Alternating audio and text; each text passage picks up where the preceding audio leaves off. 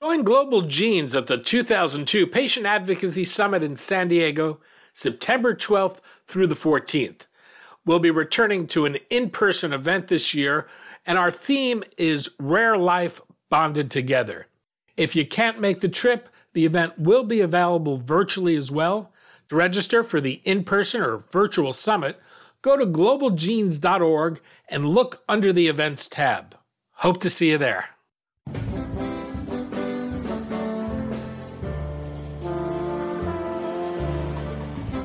I'm Daniel Levine, and this is Rarecast.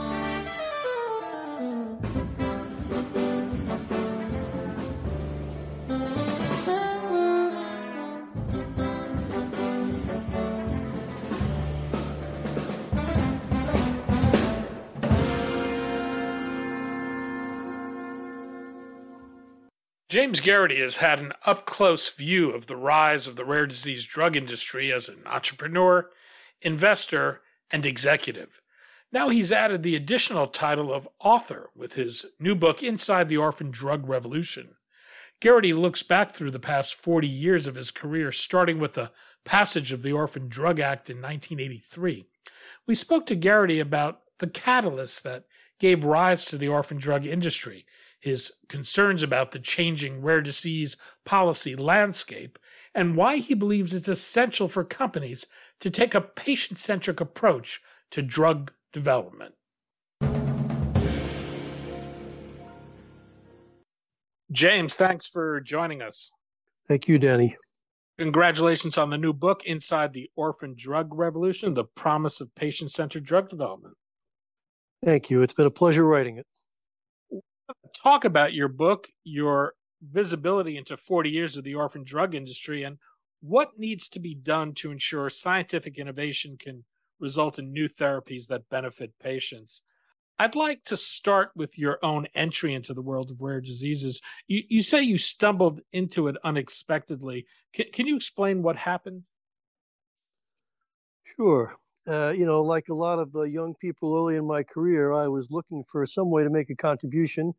But you start by getting trained, and I was trained as a lawyer, and then I joined a strategy consulting firm, and they gave me great training in analysis and in thinking about value creation and company building. But I found that most of the clients that I was working with were primarily interested in making money, and that was intellectually interesting in some ways, but not really that satisfying or rewarding. And then one of the clients that I began working with was a client that had a very different culture and a very different set of values, quite honestly. And that was a company that was early on in the Orphan Drug Revolution, working with patients with rare genetic diseases. And I came to see the impact, the value that those drugs, those therapies could have on those patients. I came to see the commitment to science and medicine that the people working in that company, working on those drugs with the patients and the families that they were working with, and it was very powerful, and it became very kind of appealing. And ultimately, I oriented my entire career toward working with people and companies like that. Well, you've certainly had a long and sweeping career, much of which has been involved in rare disease as either an entrepreneur in residence with Third Rock Ventures, a CEO, a board member, or chairman. What is it about rare disease in particular that has attracted you to this work? There's a sense of responsibility. My longtime mentor in this field was Henry Termeer, who's often considered by many people kind of the father of the Orphan Drug Revolution, who started his career at Baxter, where he was my client when I was at Bain & Company, as I was describing earlier. And then Henry went on to effectively found Genzyme Corporation, which was a longtime leader in the orphan drug community. And, Henry had a tremendous sense of, you could say, personal responsibility.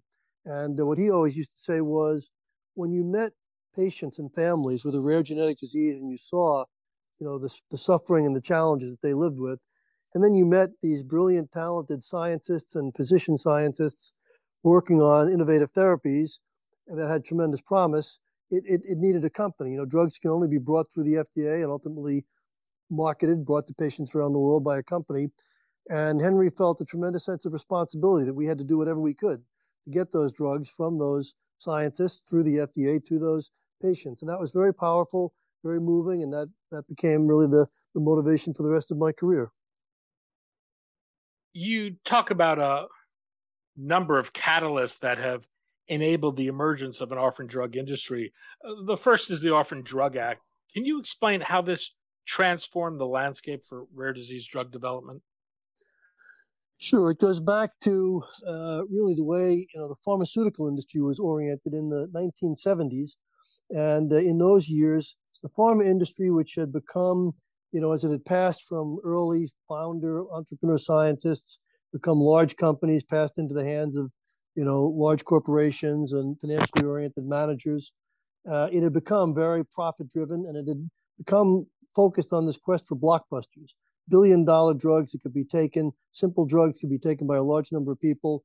And it had left behind some of its original mission around very severe, very debilitating diseases, but diseases that often affected only a small number of people, of patients. So those diseases were abandoned, orphaned by the pharmaceutical industry. And it was only when a group of patients, got motivated, when they were upset, even angry, about the fact that pharma was not addressing their diseases, their children's, their family members' diseases, that they went to Congress. And after over a 2-year period of really building awareness and mobilizing support, they were able to get support for the Orphan Drug Act, passed exactly 40 years ago now, that provided incentives for companies to focus on these rare diseases. And that was enough of a catalyst. It raised awareness, and it provided some financial incentives so that companies began working on those drugs, Genzyme being one of the pioneers. Some of those were very successful, and that has transformed the industry to the point where some of these drugs for rare genetic diseases are among the most important drugs in the biopharmaceutical, biotech, and pharma communities today.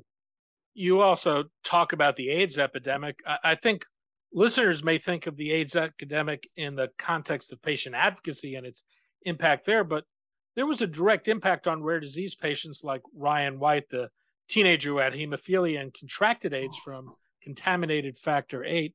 What impact did this have on the development of an orphan drug industry? It had a huge impact. As I talk about in the book, hemophilia, which is one of the most widely known of all rare genetic diseases, sometimes called the royal disease, as many people know histories of hemophilia in the royal families and Queen Victoria's family and the Russian royal family.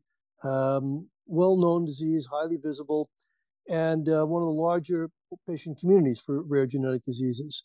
And in the late 1970s, the hemophilia community was on a high.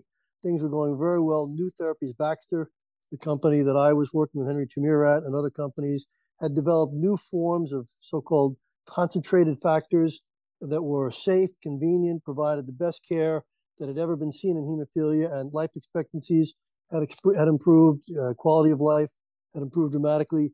But it turned out, like there's a dark side or an underside to every new technology. Those drugs, those therapies have been made available by pooling large quantities of human plasma. When people would donate their plasma, it would be collected, and then these factors for treating hemophilia would be precipitated out of that blood, out of that plasma. And unfortunately, as the AIDS epidemic, swept the country, it was not recognized at the time that many donors, many of whom were often poor and came from underprivileged communities in which the AIDS virus, the HIV virus, was even more prevalent. It turned out that almost all of that blood that was being pooled had some HIV contamination. And the way that contamination works is if even one donor has HIV and 20,000 donors are pooled to make large lots for treating thousands of patients, it will all be infected with HIV. And as a result, many hemophiliacs, many persons with hemophilia came down with HIV, many died, and all of the advances of the earlier years were reversed. Life expectancies dropped sharply, and as a result, the hemophilia community became highly activated, like the AIDS community, agitating for faster reviews of drugs by the FDA, more support for access to therapies, and both the push for better therapies. Now, all hemophilia patients have been transitioned from plasma-derived factor to recombinant or genetically engineered products that don't have that risk of viral transmission. And that drove much of the genetic engineering revolution that has underpinned many new orphan drugs for many other rare diseases. And it also triggered a wave of patient awareness and patient activism that continues today to be an important force in providing support for therapies going through the FDA and regulatory authorities around the world. You talk about the emergence of the biotechnology industry. How did that change the way people thought about rare diseases and conceived of therapies? They were very linked. The traditional pharmaceutical industry came out of a heritage of chemistry, and most of the original pharmaceutical companies were chemical companies, and they made drugs by synthesizing small chemicals. But the genetic diseases, as more was being learned about genetic diseases, it was learned that they were primarily genes code for proteins. And so when a genetic disease or defect occurs, it's a protein that is defective. And small molecules are not very effective at treating proteins. But it turned out that through the miracle of DNA, Watson and Crick discovering the double helix, and then scientists learning how to use genetic engineering to recombinate products, to make new products, to make these proteins like the factors for hemophilia, factor 8 and factor 9 that people with hemophilia need. Those couldn't be synthesized chemically, but they could be produced using this genetic engineering in a so-called bioreactor. They could be made in living biosystems. And those are the products, those recombinant proteins that were needed to treat hemophilia, Gaucher disease, Fabry disease, most of the diseases in the early phases of the Orphan Drug Revolution. And it was only through that miracle of biotechnology that those diseases were actually able to be treated effectively. We've seen the biotechnology industry take us from these enzyme replacement therapies and protein therapeutics to an era of really genetic medicine, whether it's antisense oligonucleotides or gene therapies and now gene editing. Where do you see the biggest challenges in realizing the potential of these therapies? Are they scientific, business, policy? Yeah, they really are a combination of those, and science and policy in particular are necessary to enable successful companies. The science is making tremendous progress, and as you say, the next wave now, the first wave of advances was from these chemically synthesized products and plasma-derived products to recombinant proteins, which had tremendous value and great safety. But valuable and life-changing and wonderful as they are, they require chronic lifetime administration. They have a half-life, and most patients with diseases, those genetic diseases, need to go in to have an IV infusion to get their drugs administered every week, sometimes 2 weeks, at most every 4 weeks, for a multi-hour infusion, usually in a hospital. So that's obviously a great inconvenience and has great burdens on the healthcare system and the families as well as patients. The next generation of therapies are so-called one-time therapies, genetic therapies, where instead of administering the protein, to take one example, as I said earlier, DNA, genes code for proteins, instead of delivering the protein, we are now delivering the gene, the DNA, directly to the patient. And the difference there is that integrates into the patient's own DNA in such a way that it produces the protein for the rest of the patient's life. So the science definitely needs to be improved. We are finding new so-called vectors, new delivery vehicles to make these products safer, and that progress is happening rapidly. The policy progress is lagging, quite honestly. And a big challenge there is that, the healthcare system, the reimbursement systems, insurance systems haven't caught up with the fact that these one-time therapies are so valuable to patients and so valuable to the healthcare system, but insurers haven't learned, and the healthcare systems haven't learned how to reimburse therapy. So a system today would pay a lot more for a drug that a patient had to come in and take every month for 10, 20, 30 years. The insurance companies would pay for that drug to be reimbursed for each one of those administrations, but they won't pay something similar or an equivalent amount for the one-time administration. So as a result, even today as we speak, a kind of a chill has set in on the world of genetic medicine. Many investors have pulled back, and many companies are now having to suspend or terminate work on these programs because investors today are struggling to see how the reimbursement economics can provide a sufficient return on the investment required. Your book is subtitled The Promise of Patient-Centered Biotechnology. I've never met a company that didn't describe itself as science-driven and patient-focused. What do you think makes a drug company patient-focused, and why does that matter? It matters a lot. It matters in terms of the fundamental way that companies think about going about developing drugs and think about doing it, right for the long term.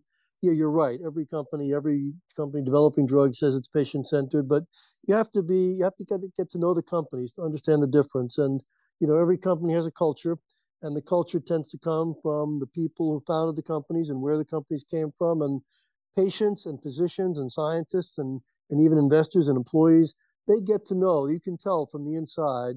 There are some companies that put patients first, that try to do things right for the long term, that put the work in, understanding the patient journey, the unmet need, and how to develop a therapy that will really have a significant impact. There are other companies that give some lip service to that and look to get a product to market quickly and cut corners, and those generally don't tend to work. So the good news is that because these therapies are so complex and they take so many people developing them, usually the only companies that survive and thrive really are the companies that are, particularly in terms of developing the drugs, which are more the small biotech companies, are the companies that really do engage closely with patients and have that patient mission truly close to the heart of their own company mission. Is there an example from your experience that you would point to that you think demonstrates how being patient-centric paid off, how it improved the drug development process or the end product?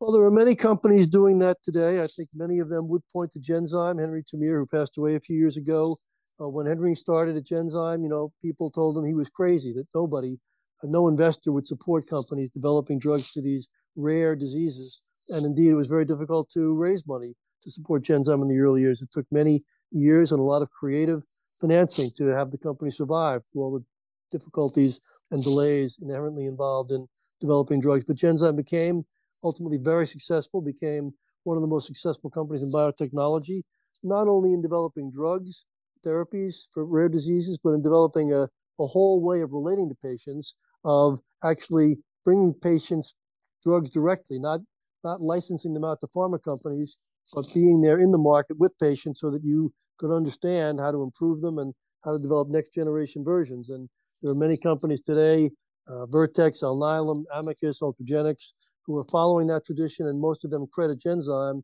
as being kind of the role model for the companies that they're building today. Drug development remains an expensive and risky venture. We've seen some erosion to the Orphan Drug Act. One of the things you write about is the need for further policy innovation, particularly with regards to ultra orphan disease therapies. I'd like to walk through a few of those points and have you make the case. The first is the need for regulatory flexibility. Can you explain? Sure. The FDA and the EMA, it's equivalent in Europe, and it's their counterparts in Japan, and obviously many countries, all countries around the world.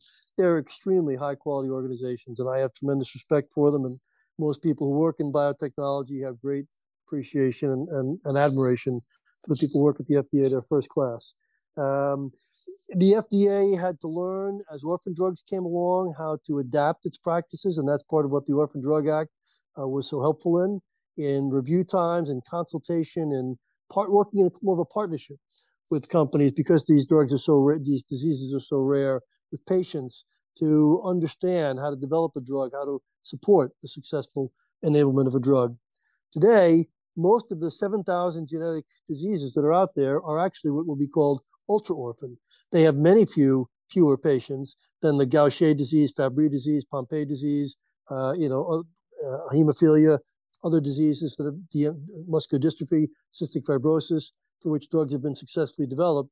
And as a result, it's much more difficult to do trials, and it's much more difficult to develop manufacturing systems and to validate the manufacturing processes. And the FDA, which, like any large organization, can become bureaucratic. The people at the top of the FDA, I think they really understand and appreciate this, and they try to help and they try to be supportive. But when these programs come into what you might call the bureaucracy, the reviewing divisions, unfortunately, a lot of people there's a kind of a classic, bureaucratic mentality about this. These are the rules, and these rules have to be followed. And so today there's some legislation being proposed to further adapt regulatory guidelines to ultra-orphan diseases, even rarer diseases. And I think the FDA itself is trying to find ways to adapt its review processes so that it maintains the same standards of quality for safety and efficacy, but it takes advantage of these policies that have been widely used that allow for an accelerated approval of a drug based on certain what you might call preliminary, so-called biomarker kinds of indications, and then continued monitoring of the drug over time to ensure that it remains safe and effective. We need to further develop the ability to do that in a systematic way to allow these other 7,000 diseases to actually have a chance of having therapies come to life. You also talk about making priority review vouchers for rare pediatric diseases permanent. These are vouchers that are awarded to companies who successfully bring a qualified rare pediatric disease therapy to market to shorten the review time for any drug. These vouchers are particularly valuable because they can be sold. What would you like to see happen? Well, those pediatric review vouchers have had tremendous impact because they do have significant value. And I'm in companies all the time in boardrooms where companies are trying to decide, can they continue to support investment in therapy? Companies, board members, executives in publicly traded companies have fiduciary duty to their shareholders to ensure that they're investing those funds in a responsible way and they can see a return on that investment. And often these ultra rare diseases, the number of patients is so small and the reimbursement issues I talked about earlier are so significant that it's very difficult to see an attractive return on investment. The ability to sell a pediatric review voucher at least allows a company to think it can recoup its expenses or most of its expenses and at least break even. And that allows it then to make a valuable contribution and to develop other drugs, hopefully that can be more valuable and support the company while bringing this product to market in a way that works for patients and at least allows the company to survive. The challenge is that those vouchers have been continually subject to a sunset provision where they expire every 2 to 4 years. Congress has extended those expiration dates on a regular basis, but as companies are sitting in a board meeting today saying, can we make this investment? They're looking at that PRV sunset provision and they're saying, well, right now, this is scheduled to expire in 2 years. And if we make this investment, it may take 3 to 5 years for our drug to be approved, and there may not be a voucher available. So some companies are making the decision not to make those investments because they can't be confident there will be a mechanism there that will at least allow them to offset the cost of doing that. You also talk about the need for additional incentives for ultra rare disease therapies. How are you defining ultra rare populations and what might these incentives look like? Ultra rare populations are somewhat informally defined today, although they're becoming more formally defined in various countries. In the United States, as many people know, a so-called orphan drug, as defined or orphan disease, as defined in the Orphan Drug Act, is a disease which afflicts fewer than 200,000 people in the United States. Ultra orphan diseases are often looked at as diseases that have only a couple of thousand patients, maybe 5,000 patients might be a common number. And as I said before, most of the 7,000 genetic diseases that still lack treatments are in that ultra orphan category, fewer than 5,000, often fewer than 1,000.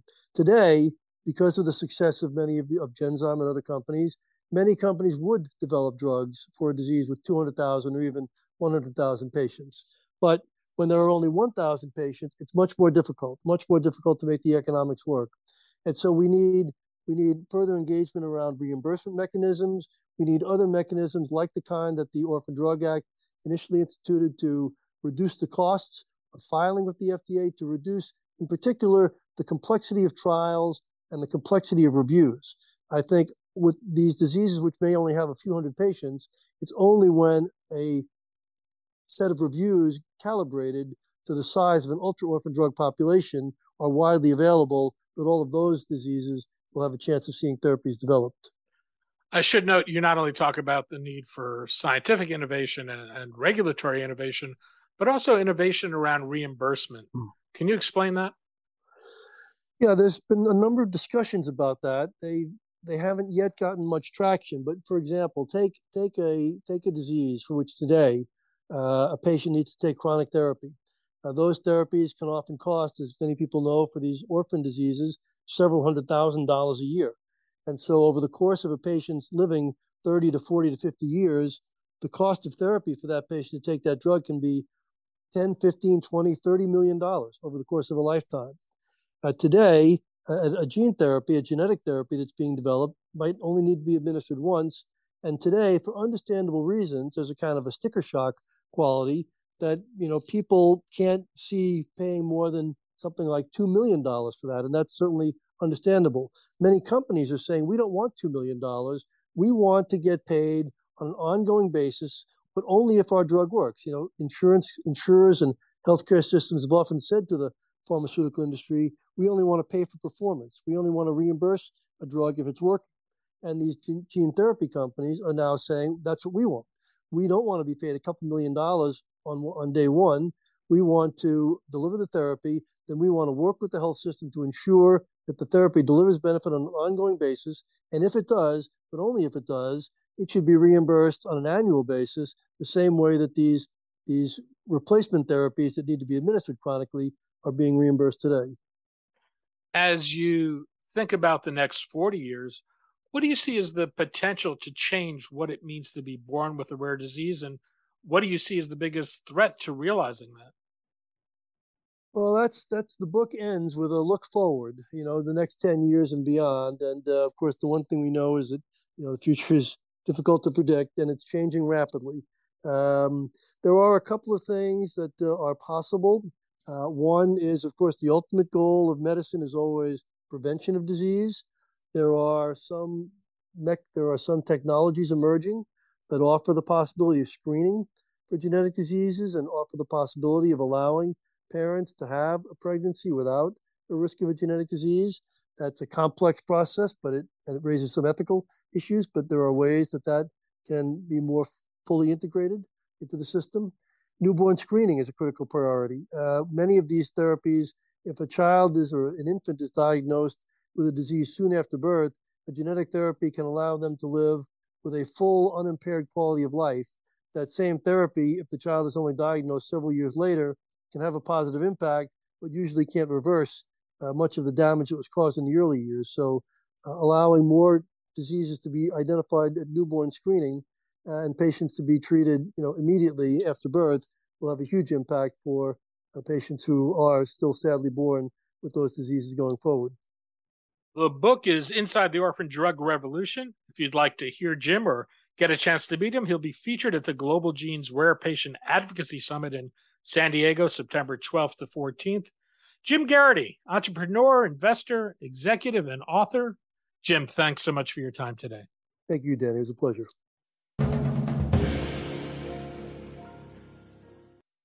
Thanks for listening. For more information about rare disease and to connect to the rare disease community, go to globalgenes.org. To keep up on the latest news and trends affecting the rare disease community, be sure to visit raredaily.org. You can subscribe to the Rarecast RSS feed through raredaily.org or through SoundCloud, iTunes, Stitcher, or your preferred podcast manager. The Rarecast is produced for Global Genes by the Levine Media Group. You can also find our podcast, The Bio Report, on these popular podcast sites. Our theme music is composed by Jonah Levine and performed by the Jonah Levine Collective. We'd love to hear from you. Drop us a note at danny@levinemediagroup.com.